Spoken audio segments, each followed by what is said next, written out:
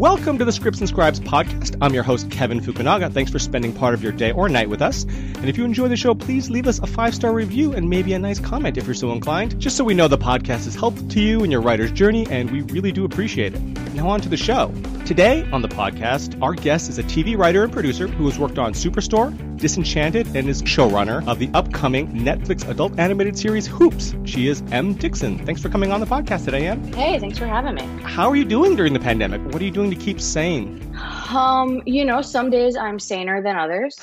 It's been an oddly busy time, sort of development-wise, I think because people are trying to figure out what's next. So I either have really busy days that are full of, video calls and emails, or I just have very sort of silent days where I'm discovering new hobbies. I think that's how I'm coping. I bought a banjo. That's been a weird thing I've done. Yeah, I take a lot of walks. Just, trying to occupy the time. You said you bought a banjo. Are you an experienced banjoist? Like, have you played banjo in the past, or are you just learning? No, I literally don't think I've held a banjo prior to this quarantine. But I was like, you know what? I should do something with my time. And why I went to banjo, I can't speak to. I'm sure that's an issue I can unpack on my own time. But I was like, sure, let's give the banjo a whirl. And slow and steady. It gives me something to do. Please tell me the first song you're learning on the banjo is the Rainbow Connection. For sure, 100%. I mean, I was like, I'm not leaving quarantine until I can play Rainbow Connection on the banjo. That's awesome. Truthfully.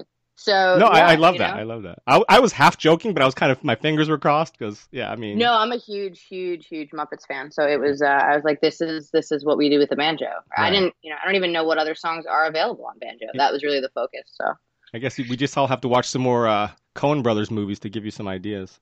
Yeah. Great. So let's get into your background a little bit.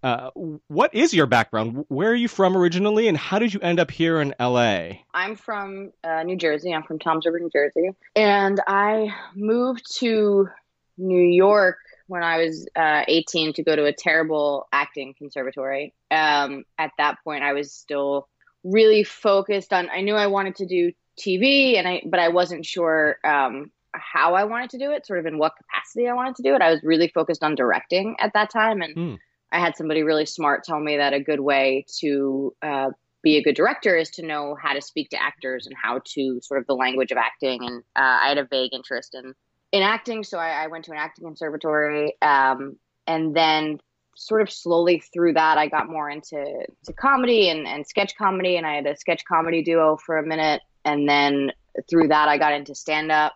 And I was doing stand-up full-time at one point. I was doing it full-time for about 3 years. And through stand-up, I met an executive who just really liked my stand-up and said, I'd love to read your pilot sometime. And I was like, oh, yeah, that's definitely a thing I have. I didn't have a pilot. It hadn't even occurred to me to write a pilot. But I was like, oh, yeah, I guess I should do that. And I was still in New York, but a good friend of mine who would ultimately, go on to become my writing partner, she had moved out to LA, and she was just my first phone call when I realized that I was going to have to write a pilot. And I called her and I said, I have this set amount of time that I'm not touring. I had I think in total 5 days that I could come to LA.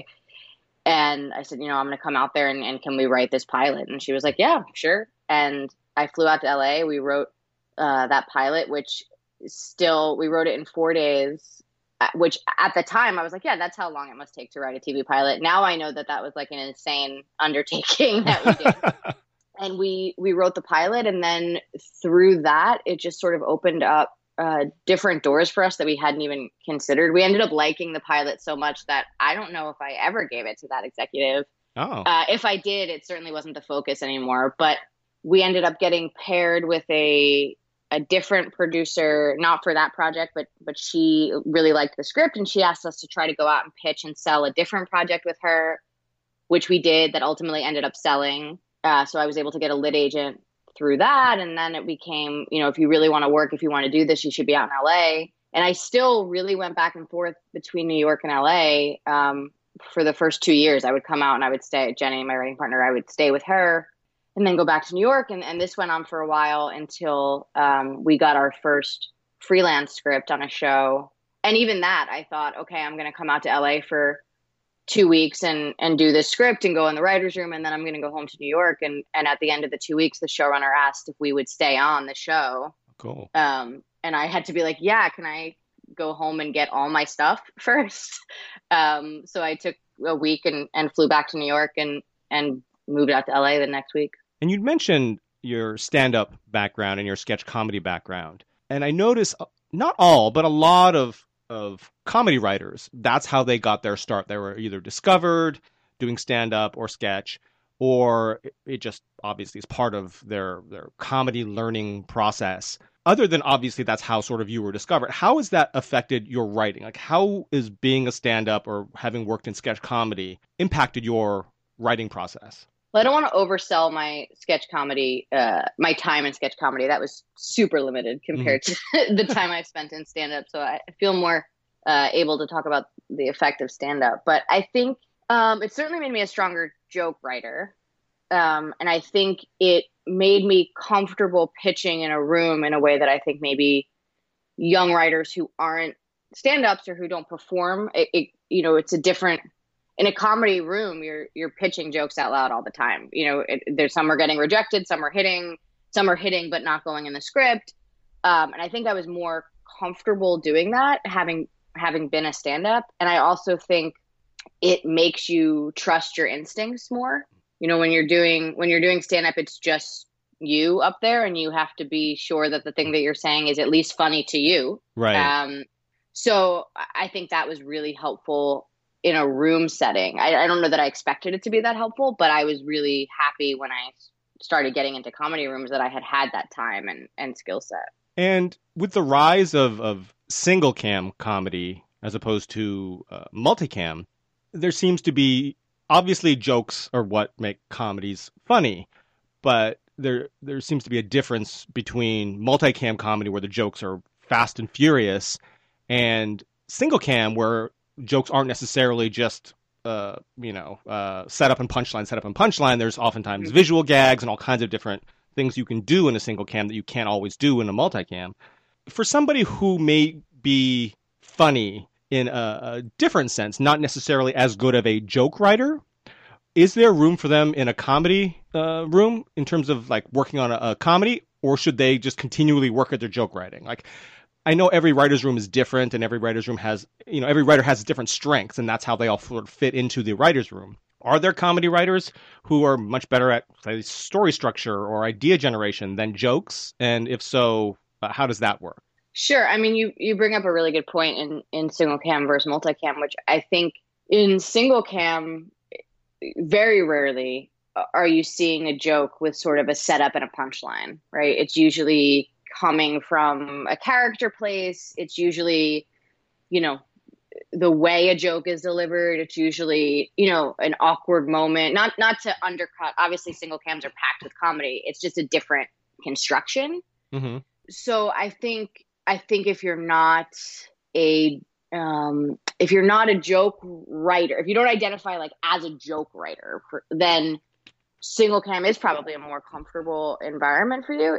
If you, not to say that if you're not on a multicam that there's not room for people that are stronger at story or stronger at structure, but I do think the expectation in a multicam room is at some point you're going to write a good joke, right? Mm-hmm. Right. So I think, I think it can be harder on a multicam if that's not how your brain is wired.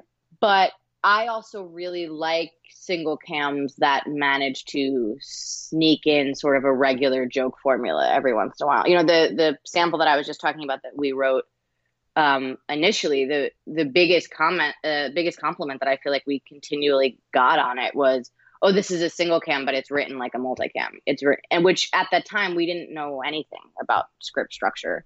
We literally wrote the script off of Jenny was out in LA working as an actor. So she had a script that she had gone through like screen testing on at MTV or something. And we looked at that script like page by page to figure out how to write our script. So we were very out of our depth, and we wrote a script like we knew how to write or we knew how to watch TV.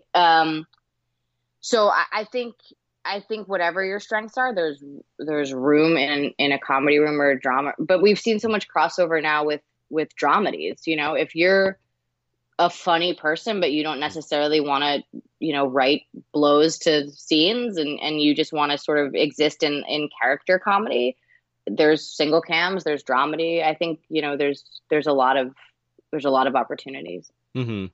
You have an upcoming show on Netflix coming out, an adult animated series called Hoops, and you're the showrunner of that show, which is pretty exciting. It's a big step.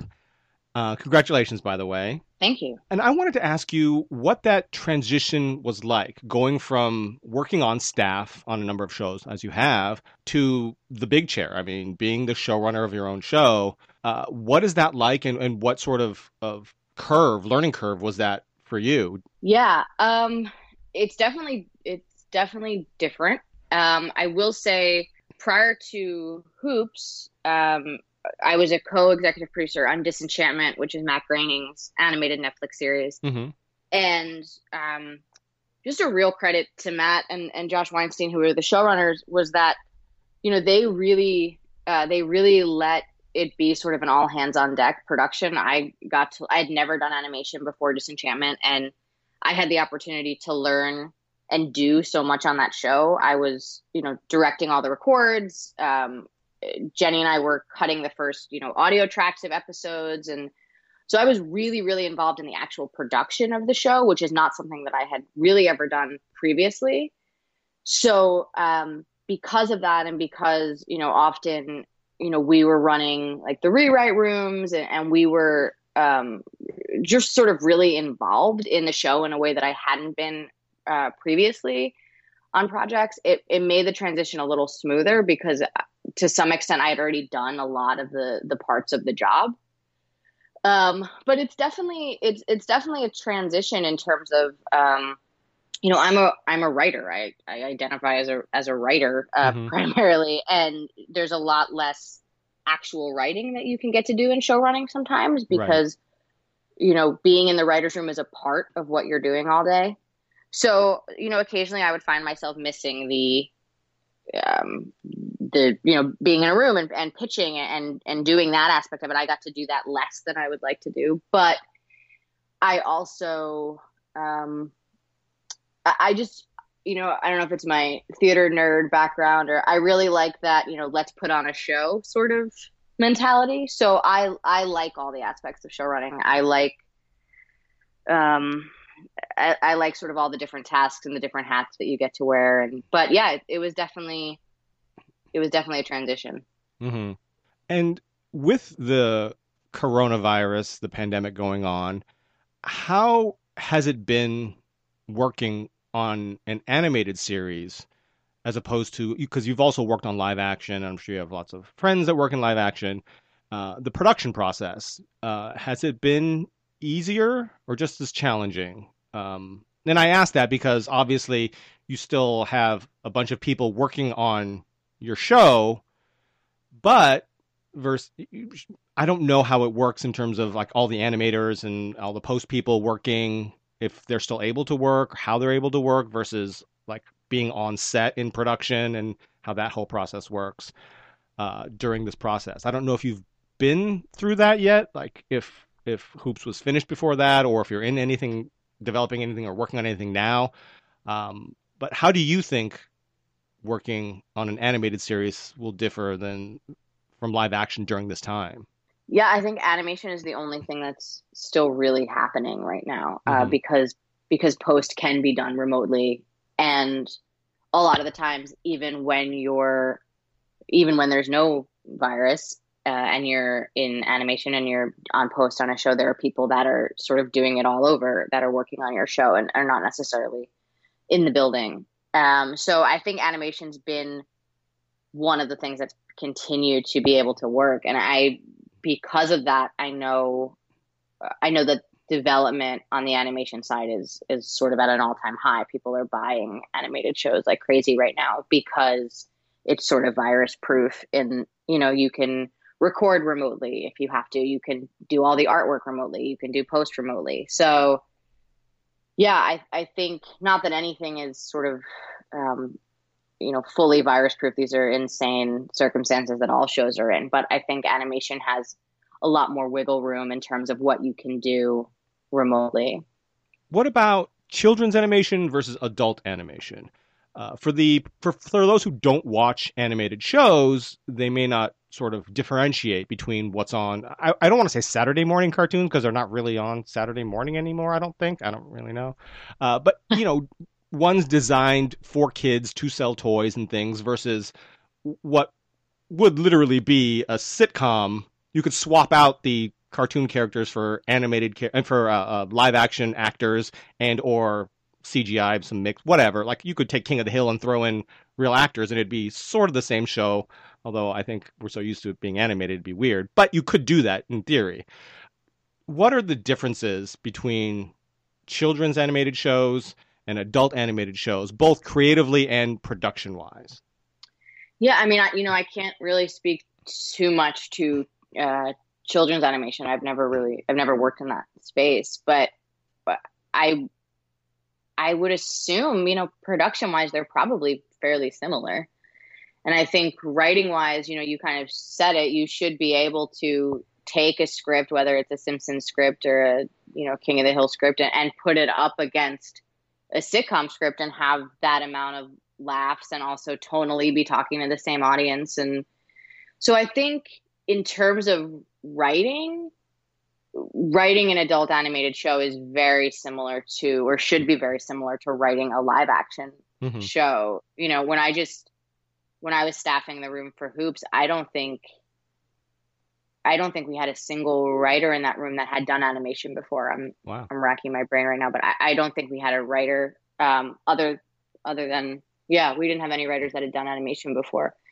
So, it should be comparable to live action. I think with children's cartoons, I think maybe it relies more on like visuals than actual sort of the same way that a child live action show would, So Right. yeah, I think when I'm staffing or when I'm looking for writers, I'm still just looking for great scripts and jokes and great characters. Now, I'm assuming that with adult animated series versus live action sitcoms, that because you have the ability to have a more wide ranging palette of visual gags, because I guess there's, in my mind anyway, having not written for animation or worked in animation, less restrictions on what you can show. Obviously, in terms of censorship and things like that, there's still obviously issues. But in terms of what your mind can create versus what you can literally shoot live action, that doesn't require CGI, that eats into your budget. Uh, is there a challenge to come up with it? Maybe I'm phrasing it incorrectly. Is it really freeing to be able to sort of write what you want, or is it sort of more of a challenge because because it's animation and because there's so many great animated shows out there these days who really push the boundaries? Is it a challenge to what can we come up with that's new and interesting? So is it more of a freedom or is it more of a stressful thing to do?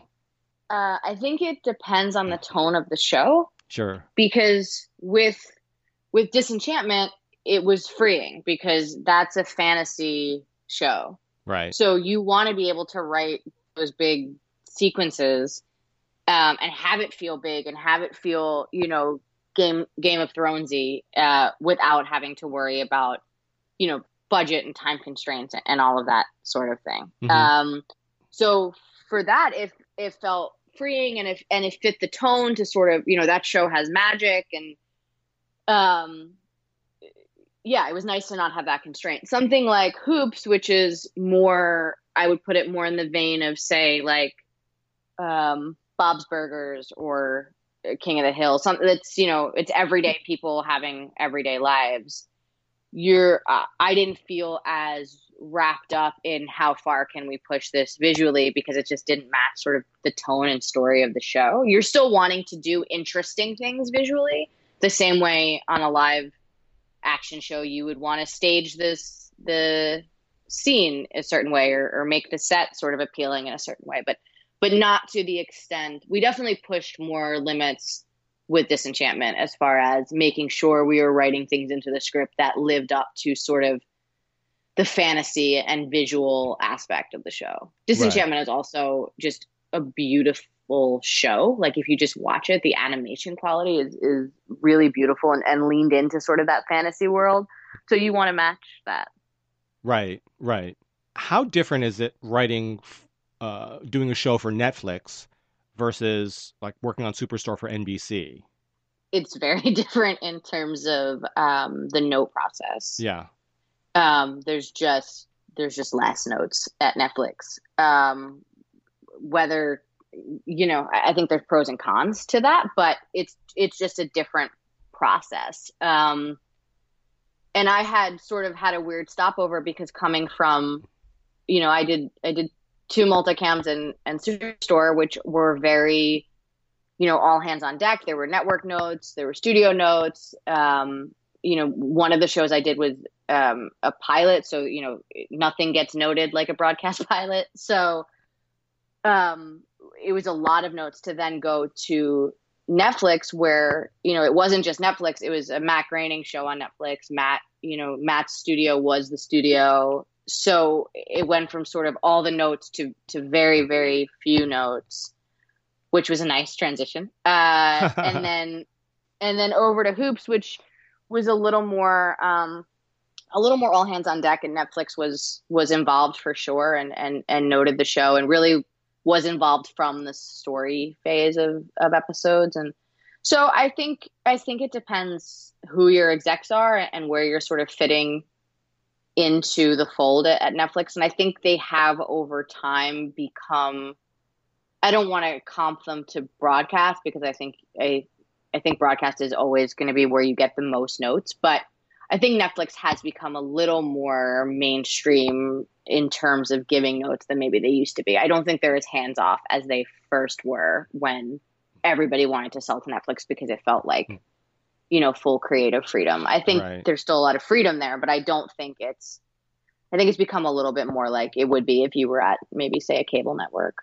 And about Netflix or non-network television, how do you work in acts? Is it exactly the same? Do you have a lot more leeway in terms of your act breaks? Because you don't have commercials, obviously, breaking up like your show like you do with a network show or a cable show that has commercials, not premium cable. So are act breaks handled in the same way, act outs and everything? And also running time. Is your running time a little more flexible? Because, some shows on HBO, they're 47 minutes, sometimes they're 63, they just for the same series, and it's whatever they decide to make it. Is that the case that you found as well with Netflix shows? The running time is definitely more flexible. Yeah. There's usually a conversation, as long as each episode averages out to this amount of time. Some episodes are going to be a little longer, some are going to be a little shorter. I think that's pretty common across the board, and was certainly my experience. I think in terms of act breaks, it depends on the showrunner. It depends on how they want to see, scripts constructed. Another thing is sort of, if you take what I found is people are still just used to scripts being formatted a certain way. It sounds so silly, but it's true. So if you decide, okay, we're not going to do any act breaks, I think you're noted differently. I think people sort of read the script and take it in differently. I found that if you sort of adhere to act breaks, whether or not we see them on screen, just sort of the normal way that people are used to reading a script and reading story, I think it can go a lot further, if that makes sense. Like it just is more easily digestible.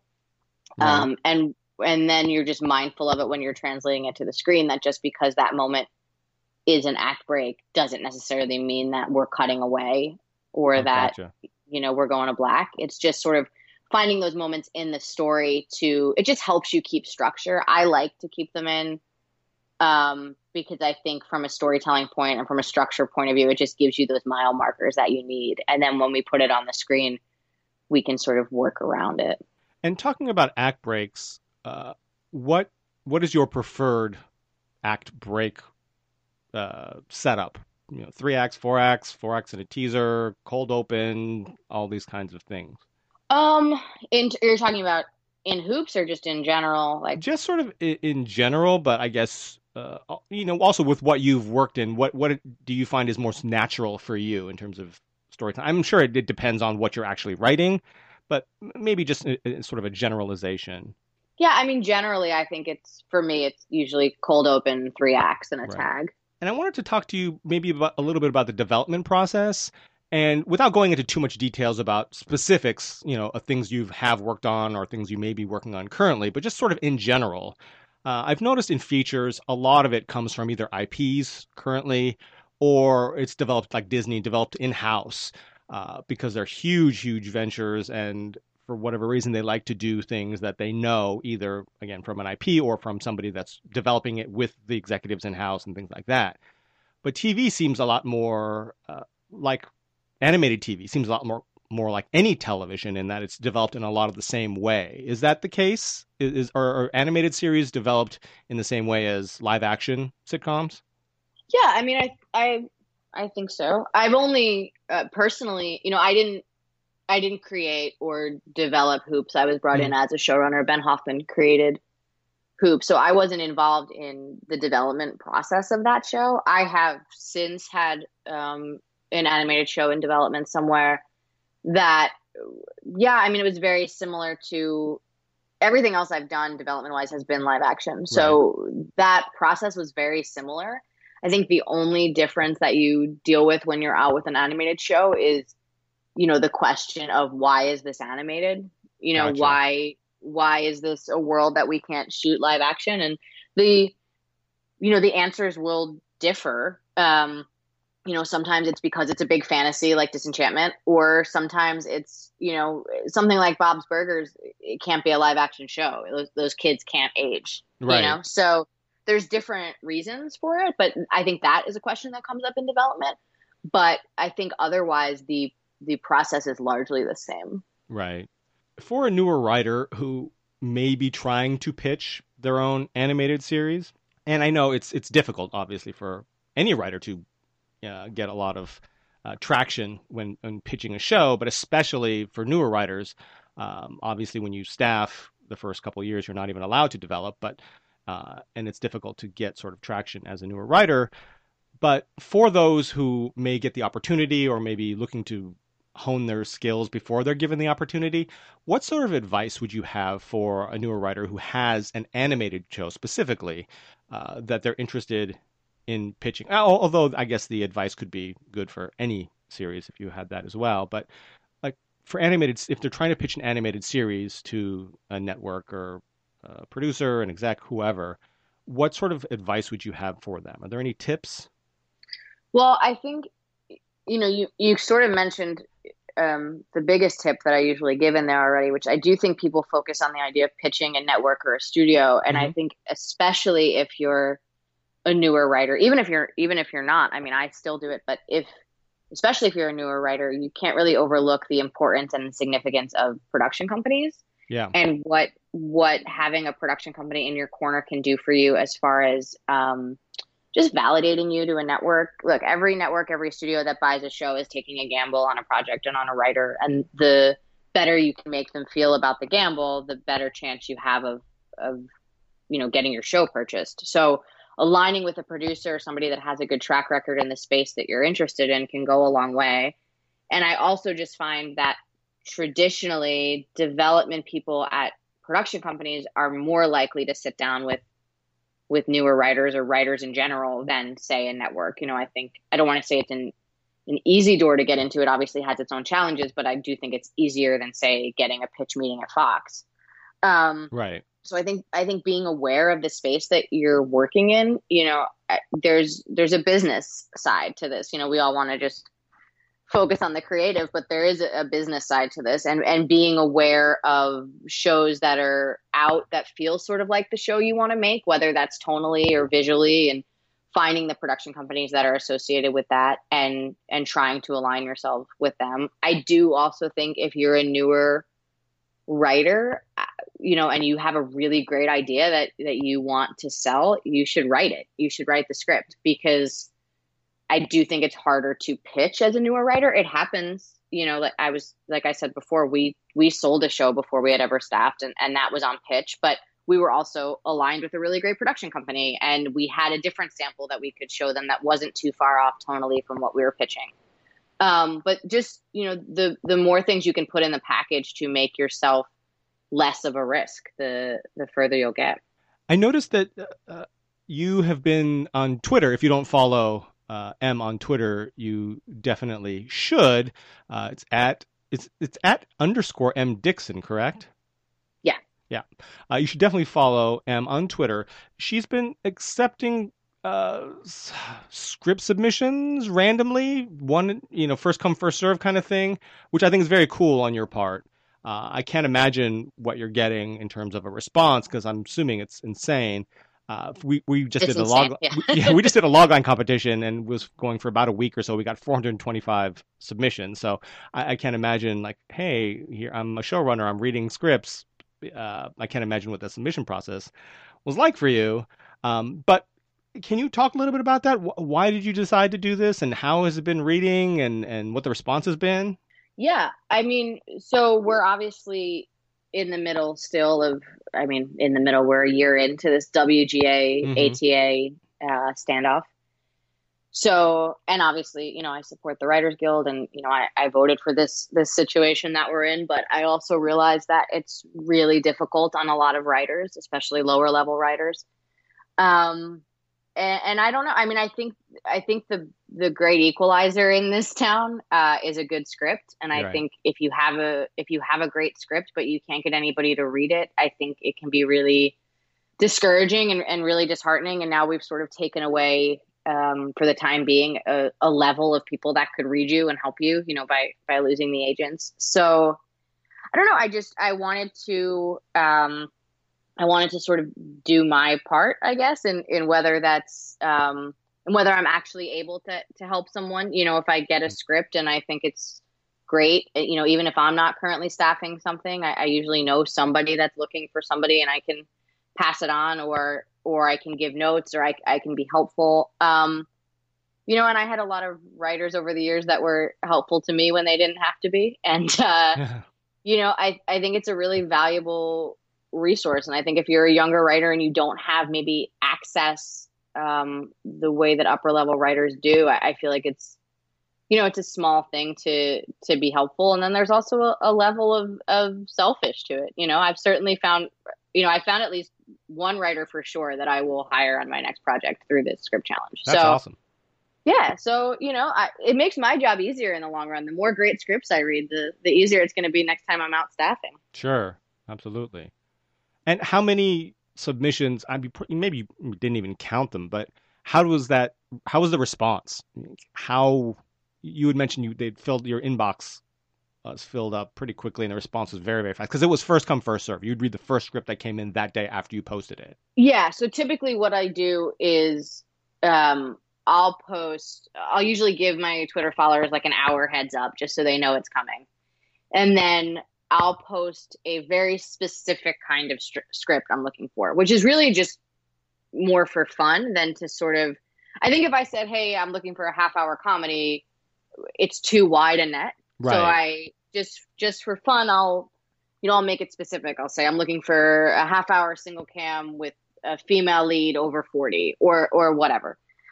And then I'll post that, and then I'll open up my direct messages, and the first person that sends me a script with that log line, I'll read that script. And between the time of me posting it to me, looking at my inbox, which is usually a minute or 2 minutes, I'll have, at that point I'll have 40 submissions.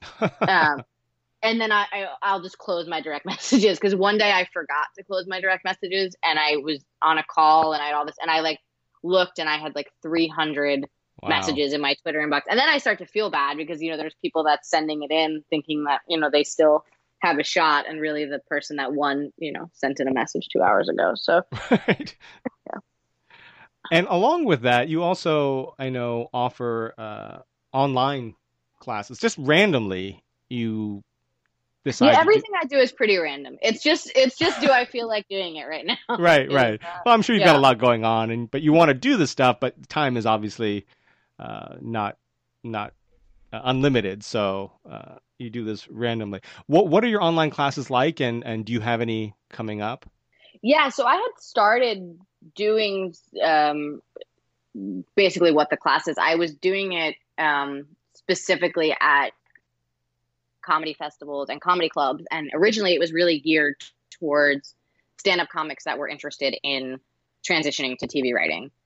Mm. Um, Hmm. and that was the focus on it for a while. And that really just came from a place of, I obviously have a lot of friends that are comics. I came up in that world, and it's, I kept getting the same questions from people, and I kept getting, sort of the same outreach from people. And I was like, all right, there's a way to streamline this, and there's a way to give people sort of the information that they're looking for.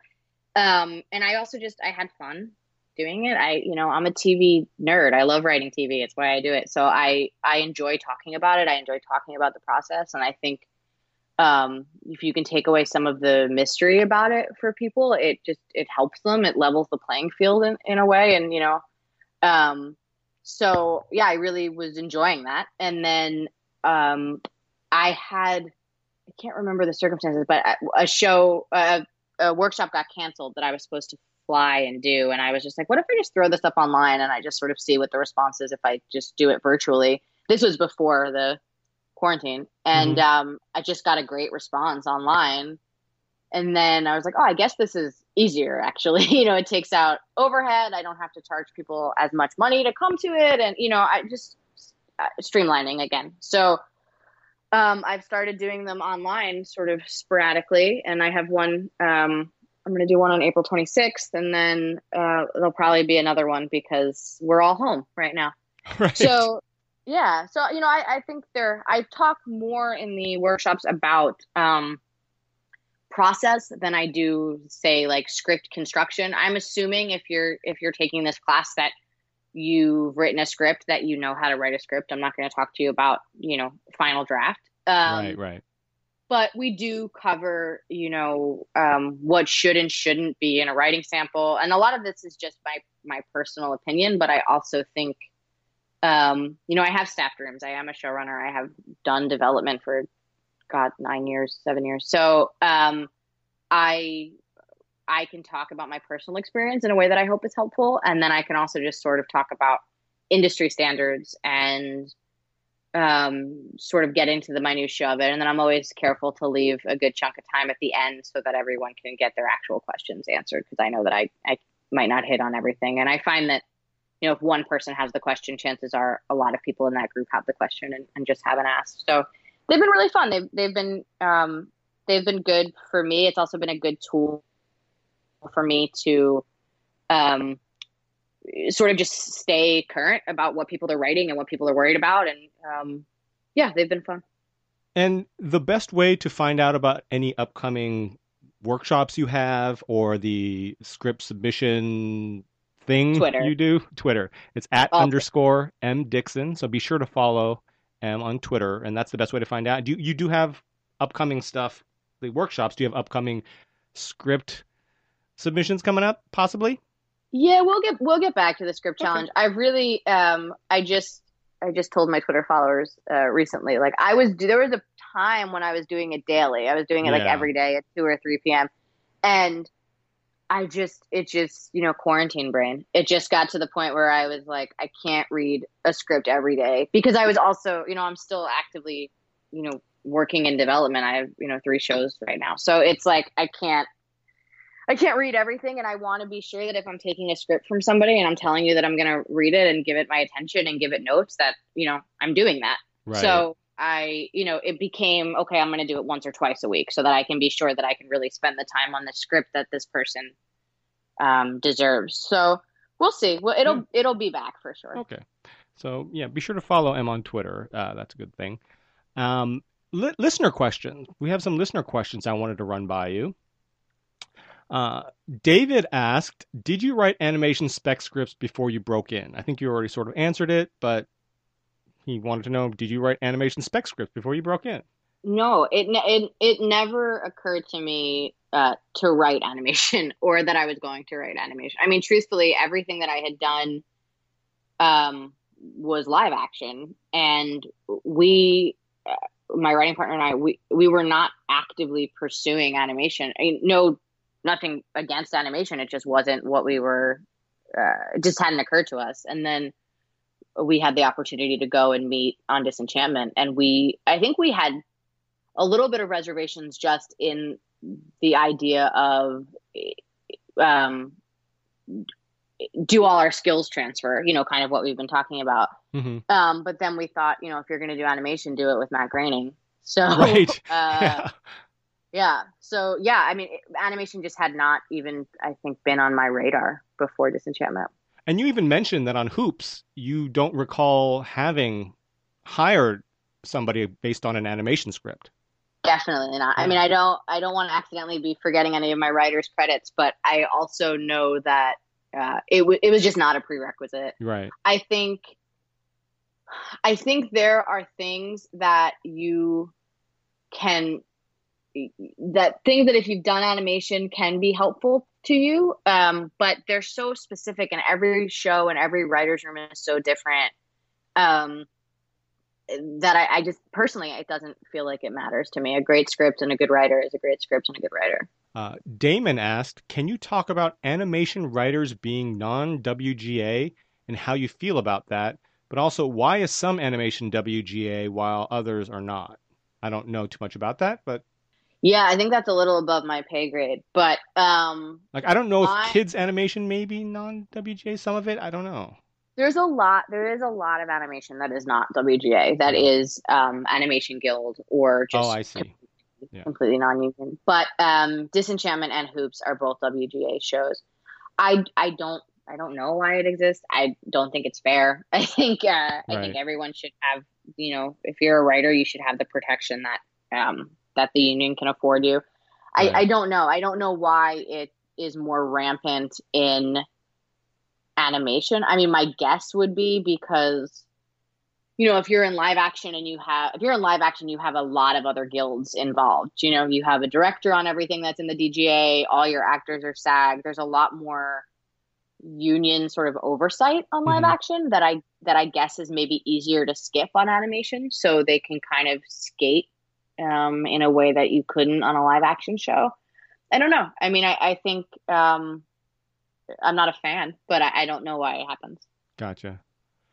Damon also asked, what are the working hours like on animation compared to a live action show? I'd imagine they're the same.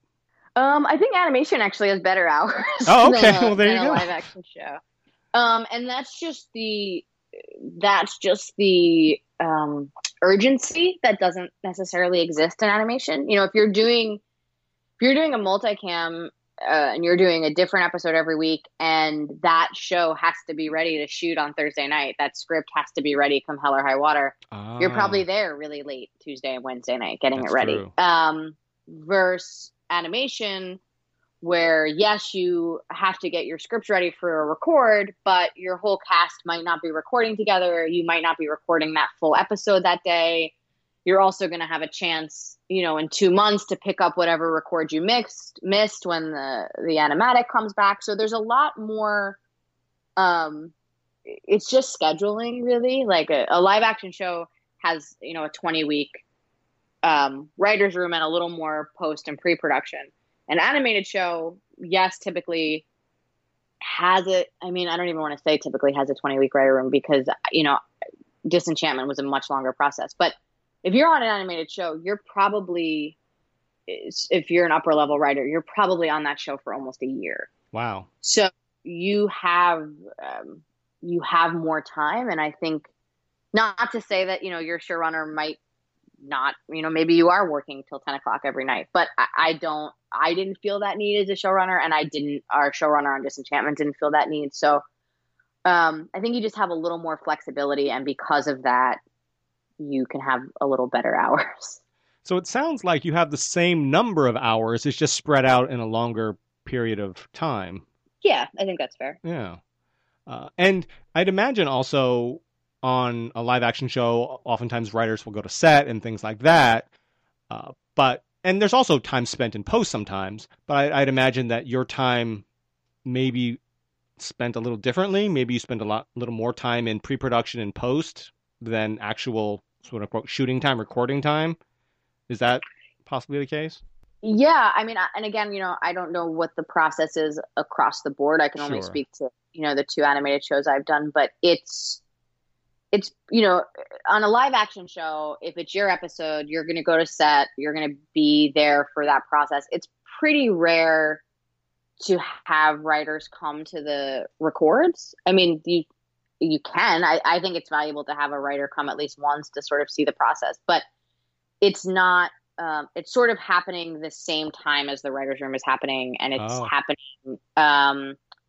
So yeah, I think your time is just spent a little differently. I think there's more time in the writer's room because there's less other places to be. Ramya asked, are there any major differences you've noticed between writing live action versus animation? We sort of covered a lot of that. So maybe the next one, she also asked, what are your favorite sources of comedy inspiration? Ooh, I don't know why that question hit so hard. I was like, geez, I don't know. I'm well, I always say that it's hilarious to my family that am the one that went into a career in comedy because I think I am arguably one of the least funny people in my family. I think my family is my family. Everyone says they think they should have a reality show. I think my family actually would do quite well.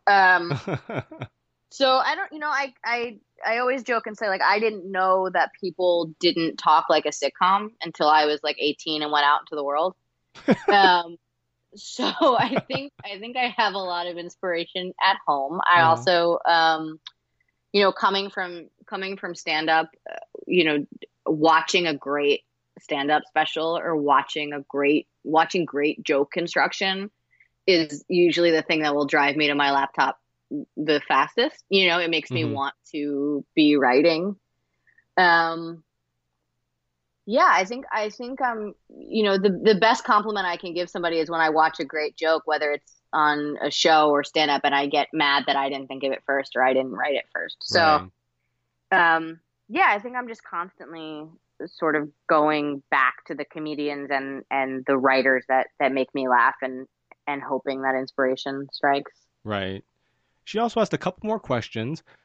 What's the first thing when reading a pilot script that gives you an indication you're going to like the rest of it? Ooh, um, so many things just popped into my head about the opposite of that question. Okay. Like when do I know on page one that this probably isn't the script for me? But Right. I want to answer the question that she asked. I think um I pay a lot of attention to the action in a script, in a pilot script. Hmm. Not necessarily, I don't mean like action like, you know, Chicago Fire sequence action. I mean, are you setting the tone for me correctly? Do I know how to read this script correctly? Right. Um, so I think when a writer does a good job of that, of setting the scene and setting and is the first joke original and is it character based or do I feel like I know these characters? If as soon as I always say, in comedy scripts, I think something that people a misstep that a lot of newer writers make is every character has the same sense of humor. Every Gotcha. character is talking like the showrunner. So I'm looking for, have you managed to give each character a different point of view or a little bit different way of speaking? So yeah, I think those are some of the early indicators that I'm looking for. But tone goes a long way. It's like reading music. Have you told me the right pace for how I should be reading this script? Right. Gotcha. Good answer. Um, what other emotions do you think are important to try and elicit in an audience with a comedy script? What other emotion, meaning beyond just I, laughter? yeah, I guess. I don't, yeah, I mean, that's the question was framed. What other emotions do you think are important to try and elicit in an, maybe it's like, do you feel it's important to elicit other emotions rather than humor in a comedy script, or maybe themes. I'm not 100% sure. Yeah, I mean, I think the best comedy, whether it's in our life or in a script, can come out of sort of the worst Sure. excuse me, the worst moments, or the worst scenarios. Sort of the more grounded a scene can be. I think Roseanne is one of my all-time favorite sitcoms, and 2 episodes that come to me. First of all, my all-time favorite sitcom moment ever, which I think speaks to this, is there's a great old episode of Roseanne where their dad has passed away. Roseanne and Jackie's dad has died, and Jackie, who's very devastated, and they're playing it very real because Laurie Metcalf is a genius, but it's played very real and very grounded. And then she has to get on the phone and call her aunt, who is hard of hearing, and tell her that the father has passed away. And it goes from this very sad, emotional attempt at this phone call, and then as it goes on, you realize that the aunt is having a very hard time hearing her. So it escalates all the way to Jackie just screaming in the phone, "Dad's dead." Right. And I mean, it's truly, I probably watch it once a month because I love it so much. But that scene wouldn't be as funny if it didn't start from such an emotional place, such a grounded place. So I think, the more relatable your characters are, the more we're able to see all sides of them. The other thing I was going to reference is, there's a Roseanne episode that deals with domestic abuse, that deals with Jackie's boyfriend and was abusive. And it doesn't sound like the script for a great comedy, but you watch it, and because they handle those moments with sensitivity, they're allowed to be funny in a way that it wouldn't be if you just played that whole thing broad. Right. So I think, I really gravitate towards letting your characters be fully rounded humans. They're not joke machines, Right, absolutely. Okay, some fun questions just to throw in to sort of wrap everything up with a laugh, since this is, we've talked a lot about comedy. In video games, the M means rated for mature audiences. What video game would your life be? Oh God, I don't know if I know video games enough to answer this question.